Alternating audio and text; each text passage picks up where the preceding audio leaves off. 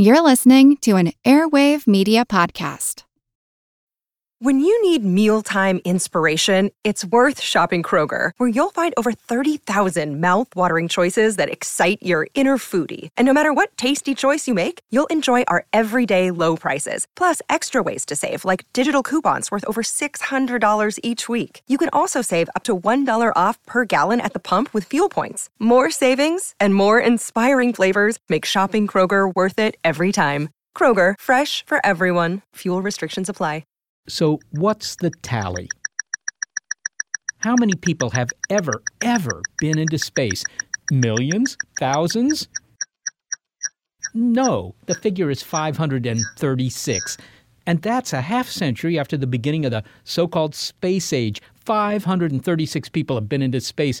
This club's more exclusive than the Oyster Bay Croquet and Crochet Society. Never heard of that? Well, exactly. So what's the deal? Why the members-only policy for the final frontier? After all, in 1542, 50 years after Columbus, tons of people had set foot in the New World, and they weren't mostly government employees, unlike our space explorers. But that's all about to change. I'm Seth Shostak. And I'm Molly Bentley, and this is Big Picture Science, where we step back to give the wide-angle view on science and technology and where they're going. And in this case, we may be going with them straight into space. Ace, because the final frontier is a-changin'. Yes, it's about to become more crowded with activity, but it's also on the threshold of becoming accessible to ordinary folk in other ways. From a radical new telescope that will turn anyone into a research astronomer to the mining of exotic materials from asteroids that may be essential to your great-great-great-great-great-great-grandkids. Plus, a shakeup among the countries that have traditionally dominated space. Is a communist nation once again about to become the leader in space activity? Time for Blast Off. 5, 4, 3, 2, 1, 0. Wanted. A fearless risk-taker, enjoys speed, heights, resistant to claustrophobia and motion sickness. Well, it sounds like a job for an astronaut. Of moderate physical fitness. Well, okay, maybe not. With $250,000 in disposable income. Yes, all that separates you and the boundary of space is $250,000. Once the purview of our best and brightest, our most fit and fearless space, well, now to go into it, all you need is fearlessness. Fearlessness to write that check. Right, that's right. And you can decide whether parting with $250,000 makes you the brightest. But the point is, for a price, and of course that price is going to come down, a view of planet Earth from 62 miles up could be yours. A number of private commercial space companies are winding up their test flights. They're poised to begin selling tickets for the greatest show off Earth.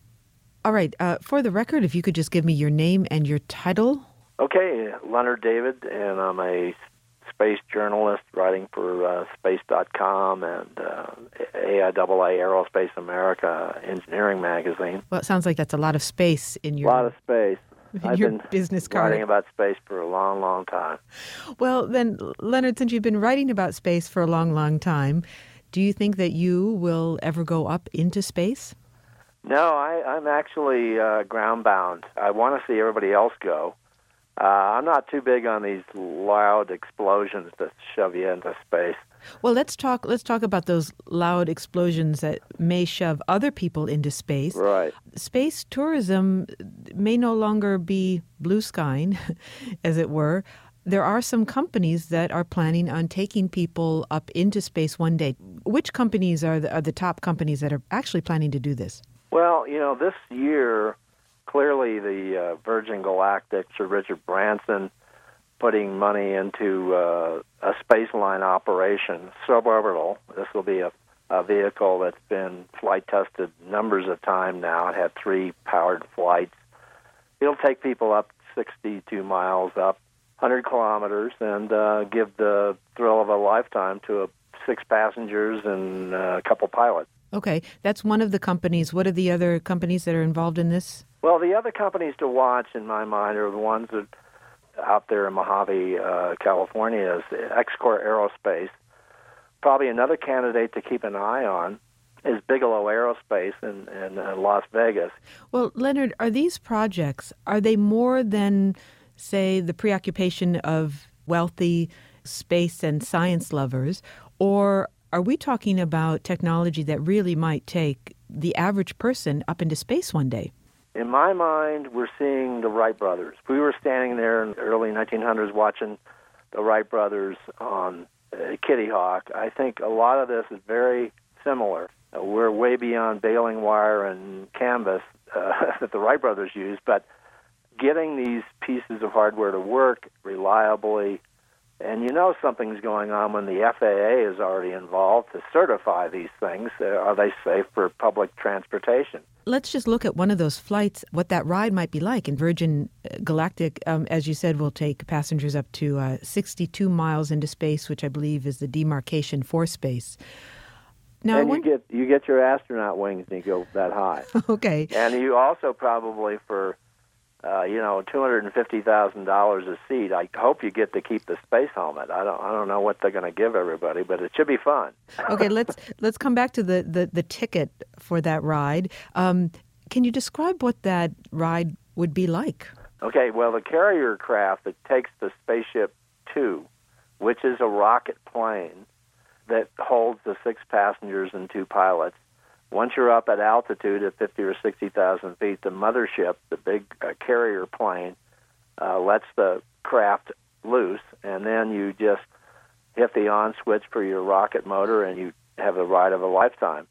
The Spaceship Two has a hybrid rocket motor, which is kind of a hybrid motor in the sense that it's got liquid and also a rubber matrix kind of composite material. So it takes that force to push the spaceship straight up into the suborbital flight. And, I think what the main thing that's going to come out of this is that once you've established a suborbital market, there's no doubt that Richard Branson's got orbital flight in mind. Well, let's look more closely at this ride and what you're getting for your money. I believe the price tag, as you said, is for Virgin Galactic at least will be $250,000. Yeah. Is it more than a really fancy roller coaster ride in some ways? You're going up, you're touching the boundary of space, you're sort of catching your breath, maybe lingering there a moment, and you're coming back down. It's all over in a few minutes, right? Yeah, it's a multiple minute flight depending on the profile they take and from where they lift off. But yeah, I mean, it's just what was the question? Well, so the question is, who's going to be paying $250,000 for this ride initially, and then when will it be affordable for the rest of the public? Yeah, you got to have some pretty good dollars to want to do this, but there have been movie stars sign up for it. There's some high rollers for definitely taking a high roller flight, but I think that's sort of in history. You look at the tradition of that. I think that's sort of the way it always happens, and then Branson himself has promised that the price per seat will drop. I don't know what it'll drop to, but it's still going to be, somewhat expensive. But it will help speed up the day of true orbital flight for people. And then going into orbit, do you travel just around the Earth, which sounds great, and you get a great view of the Earth, or do you go to a destination? Maybe it will be a tourist stopover. Some kind of space hotel, orbiting space hotel? Yeah, we already have one. It's just a government-designed large facility that astronauts routinely go to, coming and going all the time. You mean the International Space Station? Yeah. I don't know if the astronauts want to hear it referred to as a glorified hotel. But yeah, I do think that, these companies have been formed to look at circumlunar flights that would take tourists around the moon. So Leonard, these trips that you're talking about, space tourism, we're on the verge of it, whether it will begin with these suborbital trips and then orbital vacations around the Earth and maybe one day around the moon. So this is really happening. The thing to watch, we may see the first commercial flights this year, or at least by the end of the year. A test program into an actual commercial project is really, we're on the wing of it. It's happening. Leonard David, thank you so much for speaking with us. Okay, thanks. Leonard David is a journalist covering space and occupying it, too. So it sounds like I don't have to be rich and have a spandex suit to go into space. Actually, you do need to be rich right now. Really? Well, that's going to be a bit of a stretch either way. Well, only if you stick with the spandex.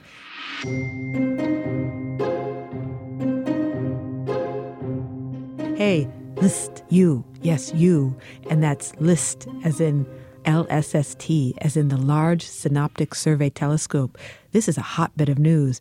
The LSST is poised to be the mother of all telescopes. And that's because the Large Synoptic Comprehensive View Survey Telescope, when built on a mountaintop in Chile, will be different than any of its big-eyed predecessors. It's going to make movies of the sky because it will be able to watch the sky change over time.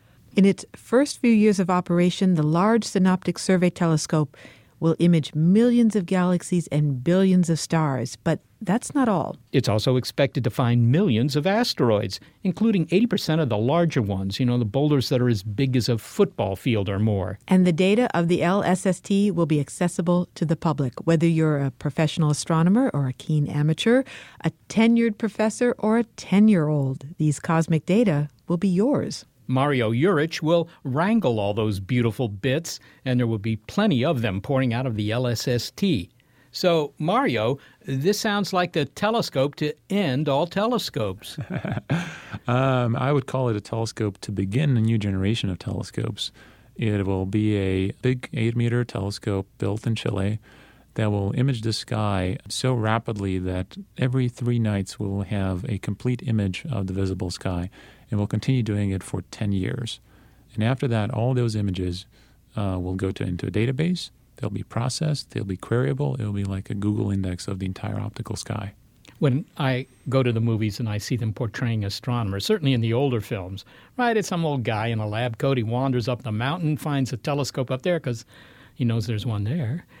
He just swings the telescope to the sky and, observes things, hoping to see something new and different. It sounds like astronomy in the near future is going to be just sitting at your desk with a computer screen and just pouring through data that was collected by a telescope that you never saw. Yeah, sorry to disappoint you, Seth, but we're already there. I've actually worked on many surveys in my past career, and for a number of them, I've never been to the telescope, which is very depressing for someone who's an astronomer, but it is the direction in which we're going. The output of LSST will not be the telescope or the camera. It will be really the fully processed data. It will be this database. It sounds like big data comes to astronomy. I'll ask the obvious question. I'm just an astronomy enthusiast living somewhere.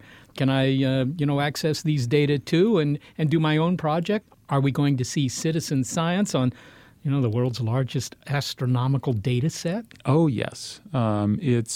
We actually have a whole part of the project devoted to what we call education and public outreach. And in this case, for us, that really means citizen science. We're thinking of things such as adopting, quote-unquote, a piece of the sky and then trying to understand what interesting timed main events have happened there. So what has changed? Were there any supernovae that went off? And were they special in some ways? What kind of galaxies you're looking at? All of this data is going to be public. That's one really important thing. So anyone will be able to log onto the database, ask their queries. Really, the key thing will be to have a good idea of what you want to know and to know how to ask that question. Mario, maybe you can give me just some sort of idea of just how big a data set we're talking about here. Because, it wasn't too long ago. I was studying astronomy as a grad student, and you would go to some telescope and put a plate, a photographic plate at the focus, and you could spend 20 minutes, you could spend, 2 hours getting one picture of one galaxy. Mm-hmm. The Large Synoptic Survey Telescope, the LSST, what is it going to do during the 10 years that you're forecasting it'll be observing? So we're forecasting that we're going to observe about 40 billion objects. Half of those are going to be galaxies, half of those are going to be stars. And it'll be actually the first time in human history that a survey has observed more stars than there are people on Earth. So if we could do it, if we were allowed to do it, we could name every single star out there in the sky by someone living on Earth, and we would have a factor of 2 more stars left over. That's one thing. But then we're not going to do it once. We're going to do it repeatedly. So we'll have about 1,000 images of every part of the sky. So in terms of measurements, we're going to have trillions. So we're going to have about 32 trillion measurements of all these objects. So it really is a movie. You get an incredibly deep image of the universe, but you get not just one image, you get 1,000 images. So you know what's out there and you know how it's changing and where it changed, and it's all public. Now, that's an interesting point because astronomy traditionally doesn't know about things that might change very quickly, something that goes bump in the night, as astronomers like to describe it. But you'll be able to do that. You'll be able to see very quick events, something that just happened this afternoon and only took a couple hours or whatever it is, a couple of days, which is very fast in astronomy because things are big. Well, what sorts of things do you think we'll find? I mean, I guess the excitement is you don't know what you're going to find, but... Yeah, one of the things we're hoping to find are, for example, supernovae. These are these giant exploding stars, but we hope to catch them right at the moment of the explosion. So that is something that hasn't been done so far. I mean, we've crept fairly close to that moment, but we're not quite there yet. So one of the things we'll be able to do with LSST is we're going to be able to tell whether an object has changed brightness within 15 seconds. So we'll have that sort of resolution, and then we'll be able to alert essentially the entire world within 60 seconds if something like that happened. So if we do find an object like this, say a supernova that just went boom, we will know it right away. Within a minute, everybody will know it, and then they will be able to point their telescopes to follow it up. And those sorts of things can tell us a lot about the physics of these explosions. I mean, these are some of the most energetic explosions in the universe. So that is really the promise and the sort of payoff we can expect from this sort of automated next-generation survey mission. What about things that don't explode and aren't hot and aren't far away, like, rocks in the solar system?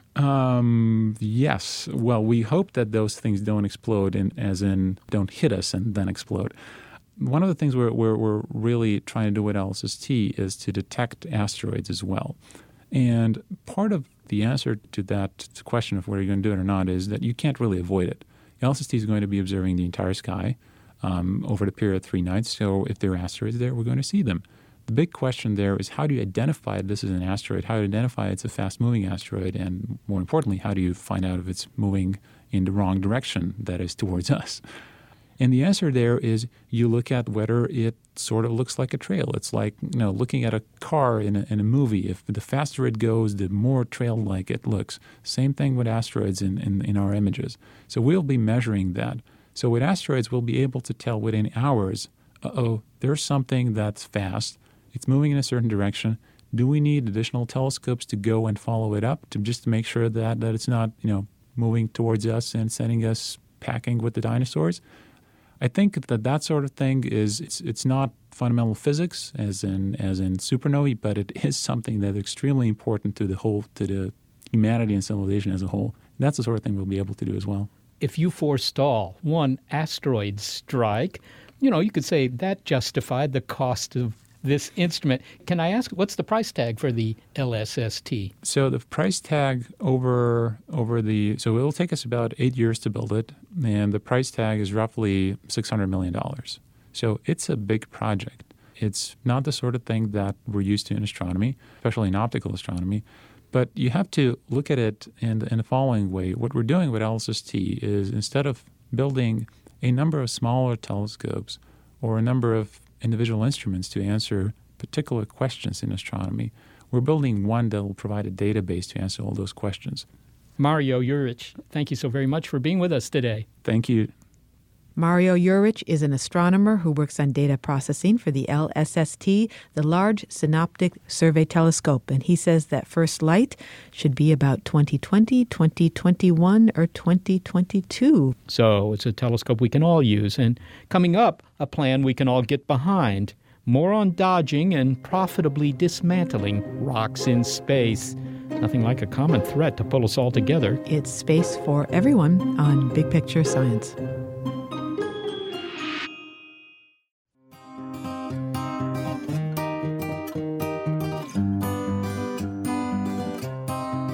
So, within a decade or so, with a large synoptic survey telescope up and running hard, we'll have a new comprehensive map of the universe. We'll be able to watch exploding stars in near real time. Of course, we're looking to the past when we look into the universe, so real time is thousands, millions, or billions of years ago. But anyone can watch. I mean, it's making high-tech observations democratic. It's astronomy for everyone. And here's another communal benefit, seeing as the community would rather not get hit by a rock from space: identifying asteroids, learning which bullets have our names on them. But knowing your threat is step one. Step two is avoiding it. So how do we protect ourselves from one of these errant rocks? Well, in the movies. What is this thing? It's enormous. It's an asteroid, sir. It's the size of Texas, Mr. President. We dispatch Bruce Willis. He blasts off to an incoming asteroid and somehow blows it up. But that might not work. And besides, Bruce might have other plans for the weekend. Well, here's another idea. Zap the asteroid with a laser. It's like hair removal on steroids. This is the directed energy approach, and it's one that is gaining the attention of scientists, including University of California, Santa Barbara physicist Philip Lubin. So, Phil, there's a lot of directed energy around, like studying for a final. That's directed energy. If I could take a 5-hour energy drink, and throw it at you, that would be definitely directed energy. And well-directed. And well-directed, yes. So by directed energy, the common terminology is that which is propagated at the speed of light, so i.e. electromagnetic radiation. At the moment, no one's talking about directed gravity wave energy systems, to take out something, or directed neutrinos. It sounds to me like what you're really talking about is a light beam. I mean, you could destroy an asteroid or somehow kick it with a souped-up laser pointer. Is that the deal? Yeah. Size matters in this game, unfortunately. So if you have a really big laser pointer, you can, do something serious with an asteroid. And this is familiar to your audience because many of their clothes are already cut by lasers. Their cars probably have parts which are machined by lasers. It's very common these days to laser machine all kinds of things. I believe the parts of the iPhone are laser machined. Some of the optical elements, I think, are laser machined in mobile devices. So it's all around you. When you write a DVD, you laser machine the disc. When you write a Blu-ray disc, you laser machine the disc. It's all around you. It's a question of degree. So what's happened recently to make such an idea possible is that the efficiency of the devices has become quite large. So we're now approaching efficiency of about 50% efficient conversion from electricity into light, or photons, as we sometimes just describe the quantum mechanical nature of light. Let me understand that. What you're saying, 50% efficiency, means that if I take a kilowatt out of the wall here, then I can produce a 500-watt laser from... It's getting very close to that point. So the state of the art at the moment is close to 50%. And the devices that we're looking at are not hypothetical future devices, but rather existing devices with some modest evolutionary assumptions about how they will evolve in efficiency. But we're already getting close to 50% efficient, so we're not going to go more than a factor of 2 beyond where we are now. So just for those who read the fine print, the lasers that we're looking at are currently about 35% efficient, and in our program we assume that they double in efficiency to about 70% over a 20-year time period. I think that's a very modest assumption, frankly, and it doesn't make any difference whether they do or do not increase in efficiency. They still work already. Well, how do they work? I mean, if you aim a really powerful laser, because what you're telling me is that it's now possible to build a really powerful laser, you aim it at some incoming rock. What does the laser do to it? Does it melt it? Does it kick it because of the momentum of light or whatever? I mean, how does it get that rock to change its mind? Effectively, you're putting so much power onto the rock that it begins to boil. And when it begins to boil or begins to sublimate, you're ejecting mass from the rock. So you're not only evaporating the rock, but in the process you're creating a rocket engine on the asteroid itself, which pushes the asteroid backwards. And you can push the asteroid backwards enough to change its trajectory so it no longer is a threat to the Earth. But that seems very clever. I've never heard of anybody trying to deflect an asteroid that way. They usually want to hit it with something, or they have, these gravity tractors and so forth that park nearby and try and pull it out of the way. Why has nobody considered doing this before? We're looking at this from a different point of view. We're looking at it from a non-mission specific point of view. So we want a system which will be able to stand off from the target. So I think the reason no one's suggested before is perhaps because it's so audacious to be able to hit a target at a distance which is relevant here, which are distances of sort of the distance from the Earth to Mars, the Earth to the Sun. And that, I think, is what's new here. Technologically, it has not been possible in the past to do. It is now possible technologically to do so.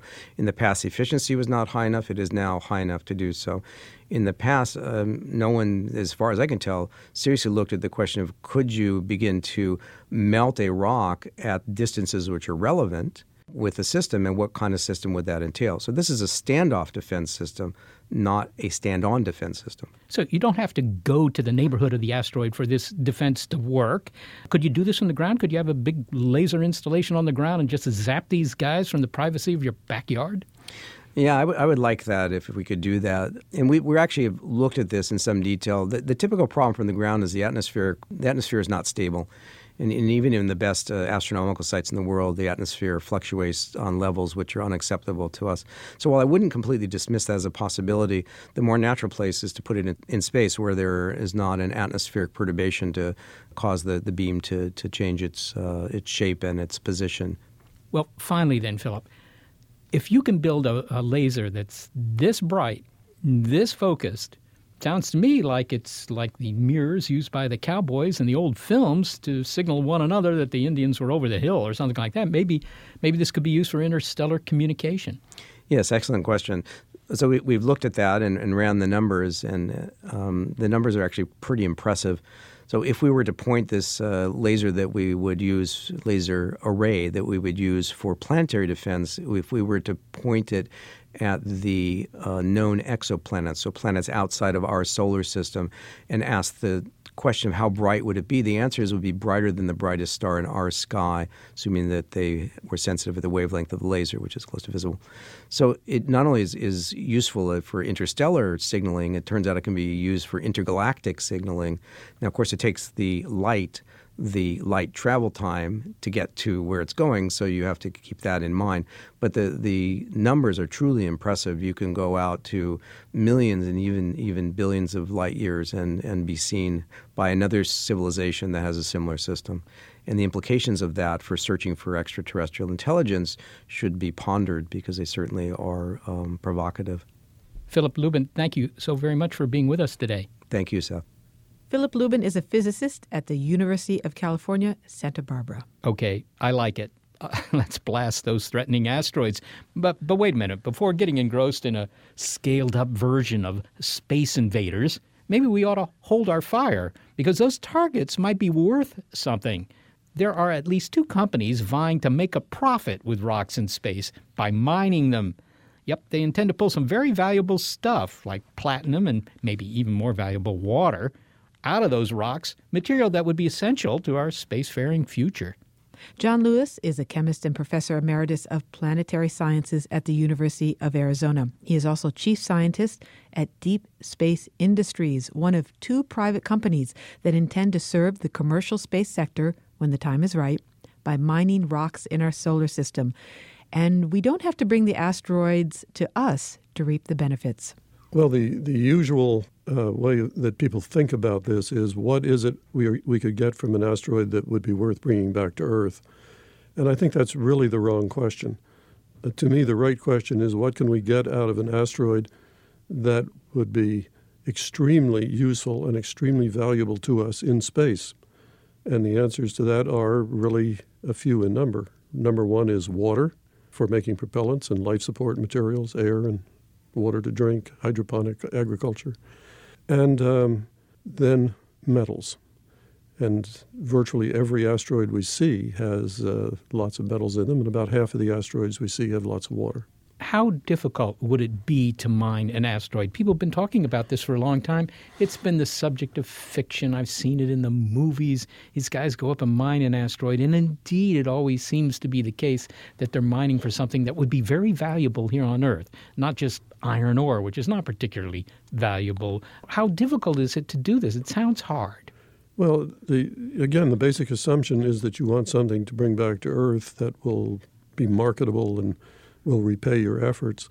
Sure, the platinum group elements are in high concentrations in these asteroids, but I've never been able to think of a way of going there for the express purpose of mining platinum and making a buck out of it. It's too far. It's too complicated. But as a byproduct, it's something well worth shipping back to Earth. And also, mining on an asteroid is really very different from mining here on Earth, because in zero-G, in the absence of air, you are not going to be using diesel-powered front-end loaders, and you're not going to be using big mile-long conveyor belts and so on.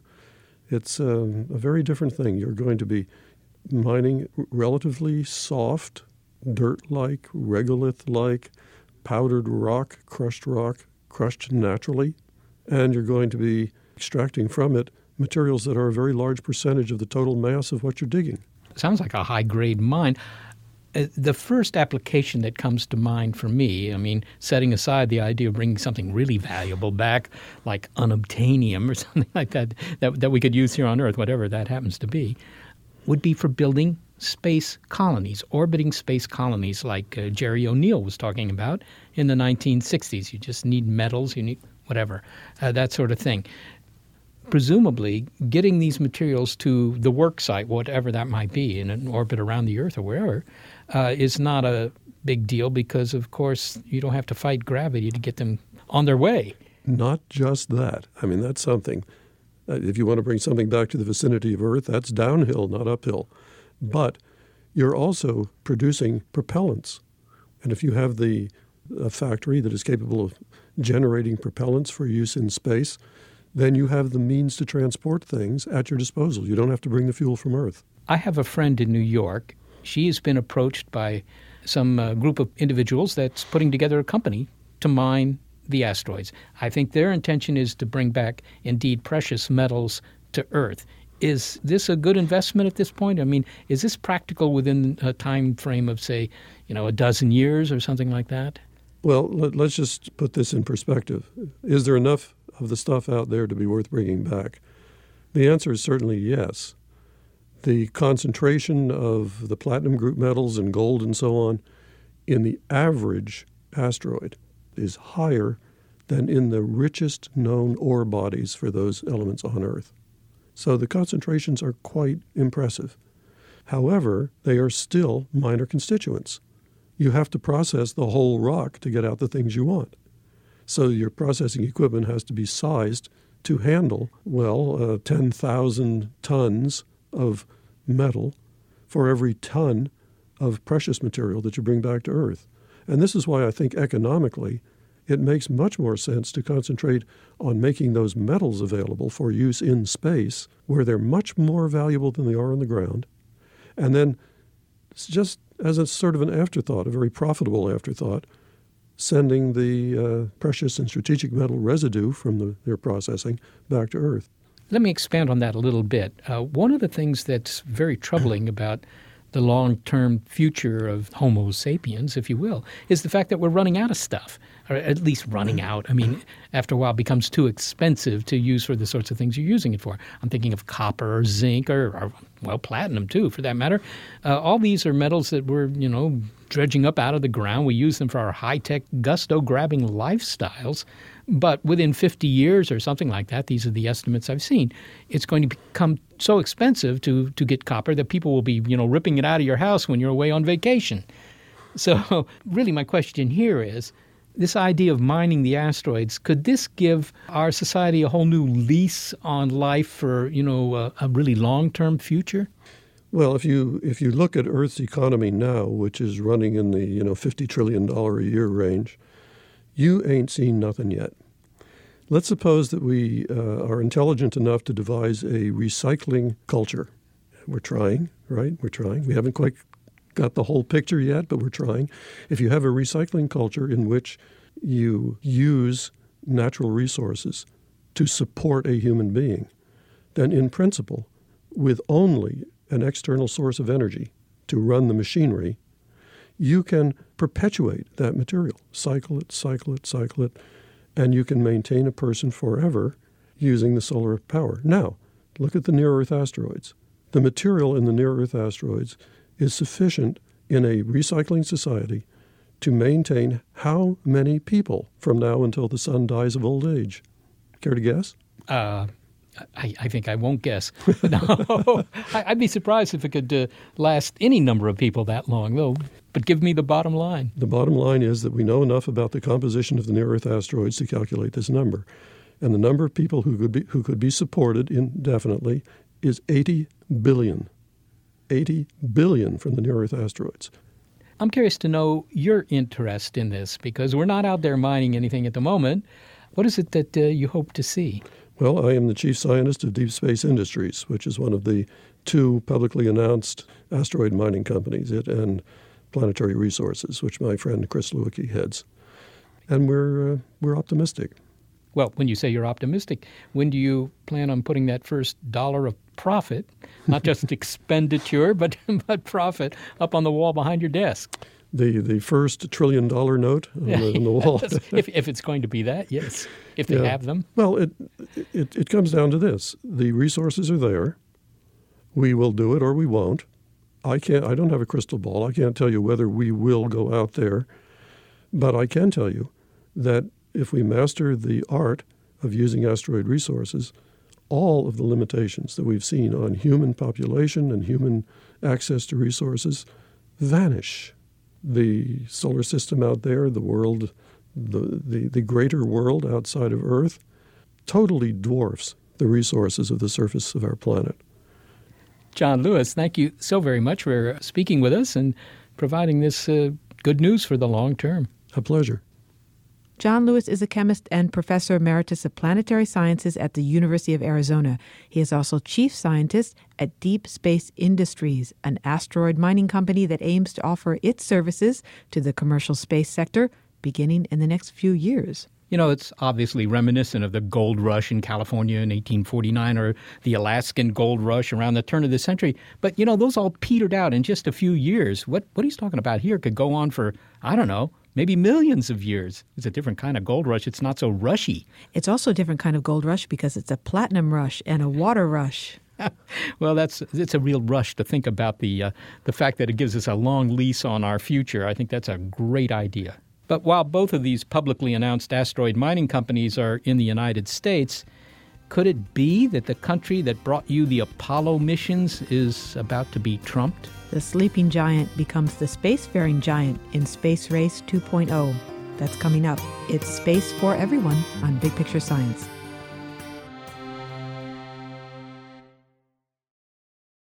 Space is not a neutral subject for some people. I am Jim Oberg. I'm a retired rocket scientist down here in Houston and lifelong space nut. James Oberg worked at NASA's Johnson Space Center from the mid-1970s to the 1990s, following which he became an expert in Soviet and Russian space programs. And he hasn't been the only nut obsessed with space.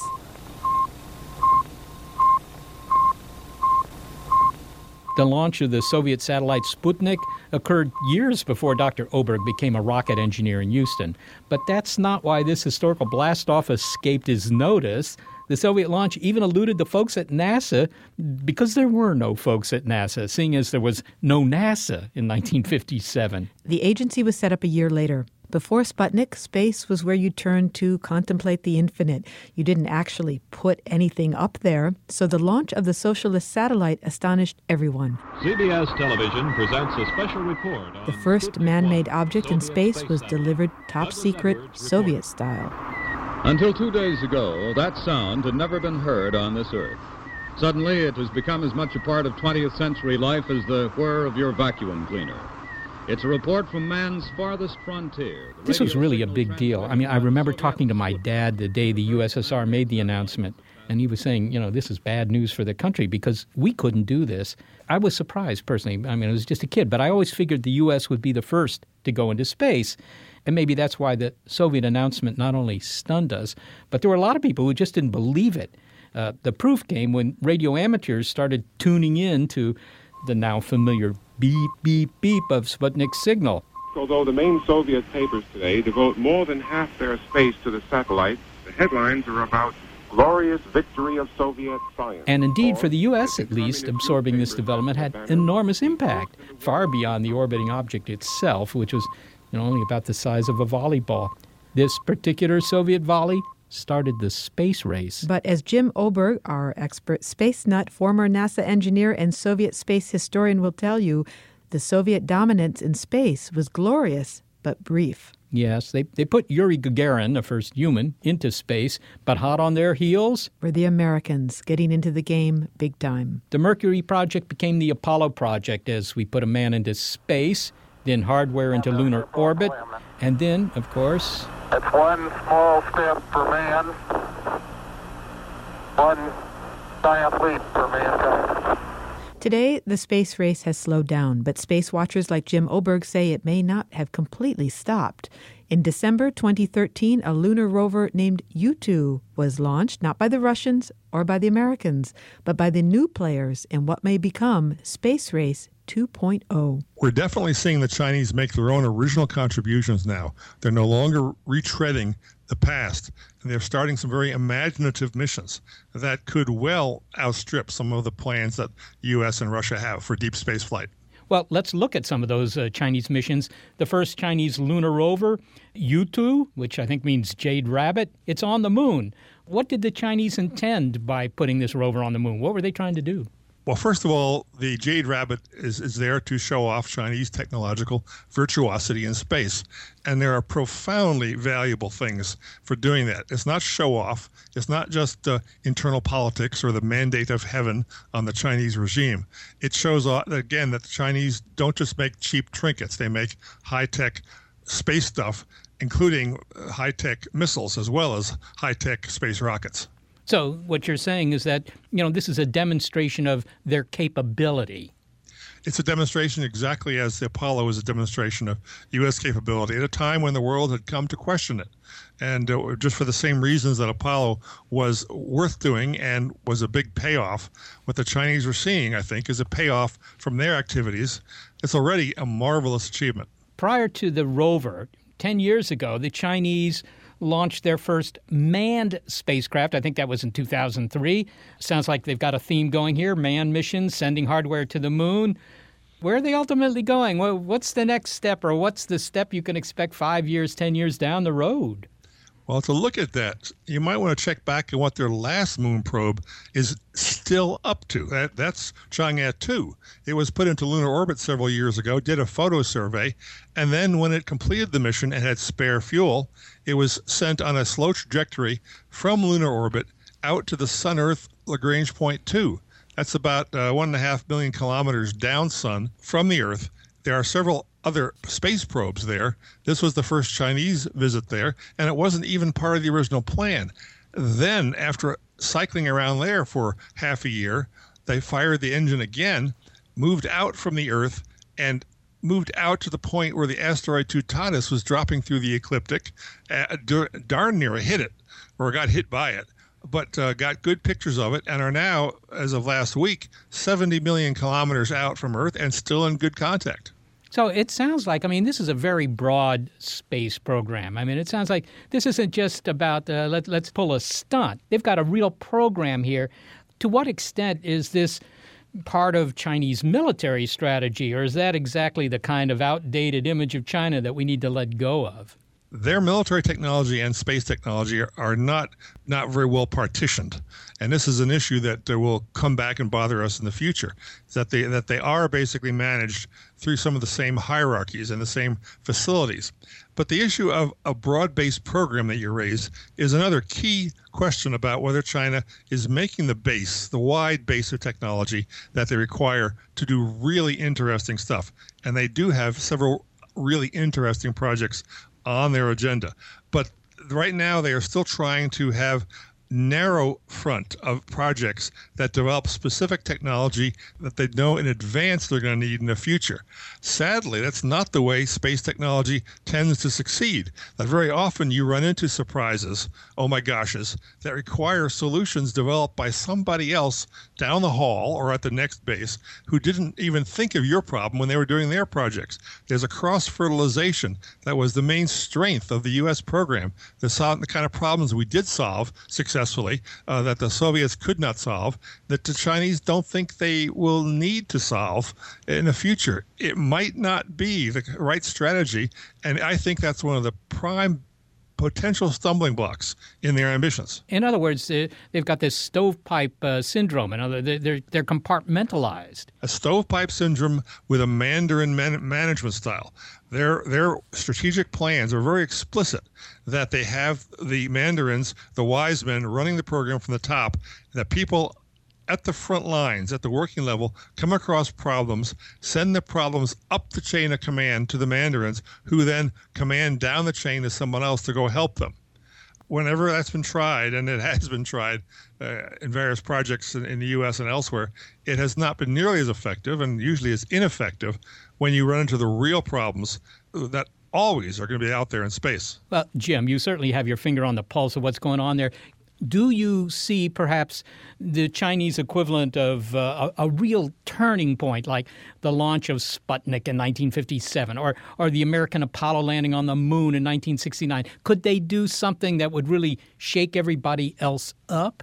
Yes, we're hoping so, at least. A lot of people are hoping so, to hope for a replay, a recapitulation of the moon race. That's not going to happen. But the kind of things the Chinese can do, you have to look at the Chang'e 2 mission and it's the ongoing mission to see that they are no longer treading on trodden paths.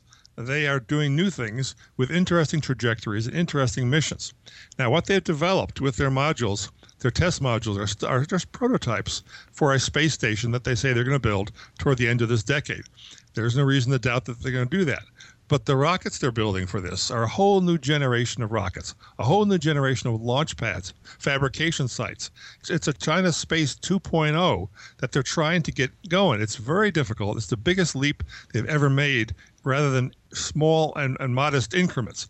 What it'll allow them to do is take a module like the Tiangong Space Lab, a small space station, and their Shenzhou manned module, and with the bigger boosters and modifications, send that hardware out beyond low Earth orbit, out there somewhere to follow the path of Chang'e 2, out around the moon perhaps, out to Sun-Earth L2 and back. The technology they have, the hardware that they are now building, put that capability, that mission right within their grasp, potentially competitive with anything that we ever get around to doing in the U.S. or the Russian programs. You're talking about big steps, so I have to ask, what about Mars? Do the Chinese have ambitions to visit the red planet? I mean, that would be a scoop. What's most difficult in predicting the Chinese is that while they have been very open, much more than the Soviets were during the space race, most of their boasts about the future are clearly derivative of Western literature. They read all the space enthusiast websites, and they talk about mining lunar helium and all the recitata of proposals and people's wish lists. There are some things they don't talk about, and I find their silence often more eloquent than their propaganda. They won't talk about ways to get back to the moon. They won't talk about lunar landing, or for the matter, much about Mars, except in grandiose braggadocio. So you can look at how they would go back to the moon. There are technologies that the U.S. and Russia looked at and bypassed for belch-fire kind of rockets, and Apollo on steroids follow on that never seem to have any staying power. One of the aspects that I'm interested in is what they want to do with space tethers, because I'm one of these pioneers, not pioneers, but I appreciate the pioneers of tether systems. Tether systems can give you access from lunar orbit to the lunar surface in a very rapid time frame and with a very wide range of capabilities. There's no evidence at all the Chinese are interested in doing that. They don't mention it at all. To me, that's a suspicion that maybe that's one of the things that they're serious about. Now, I can't. That is magical thinking. I don't know what they can do, but they have shown that they are more flexible. They're not playing checkers or poker or out there in space. They're playing Go. And the whole way that game works and the whole way you win at that is not so much misdirection as just outthinking and outplanning your adversaries. I can see a lot of surprises.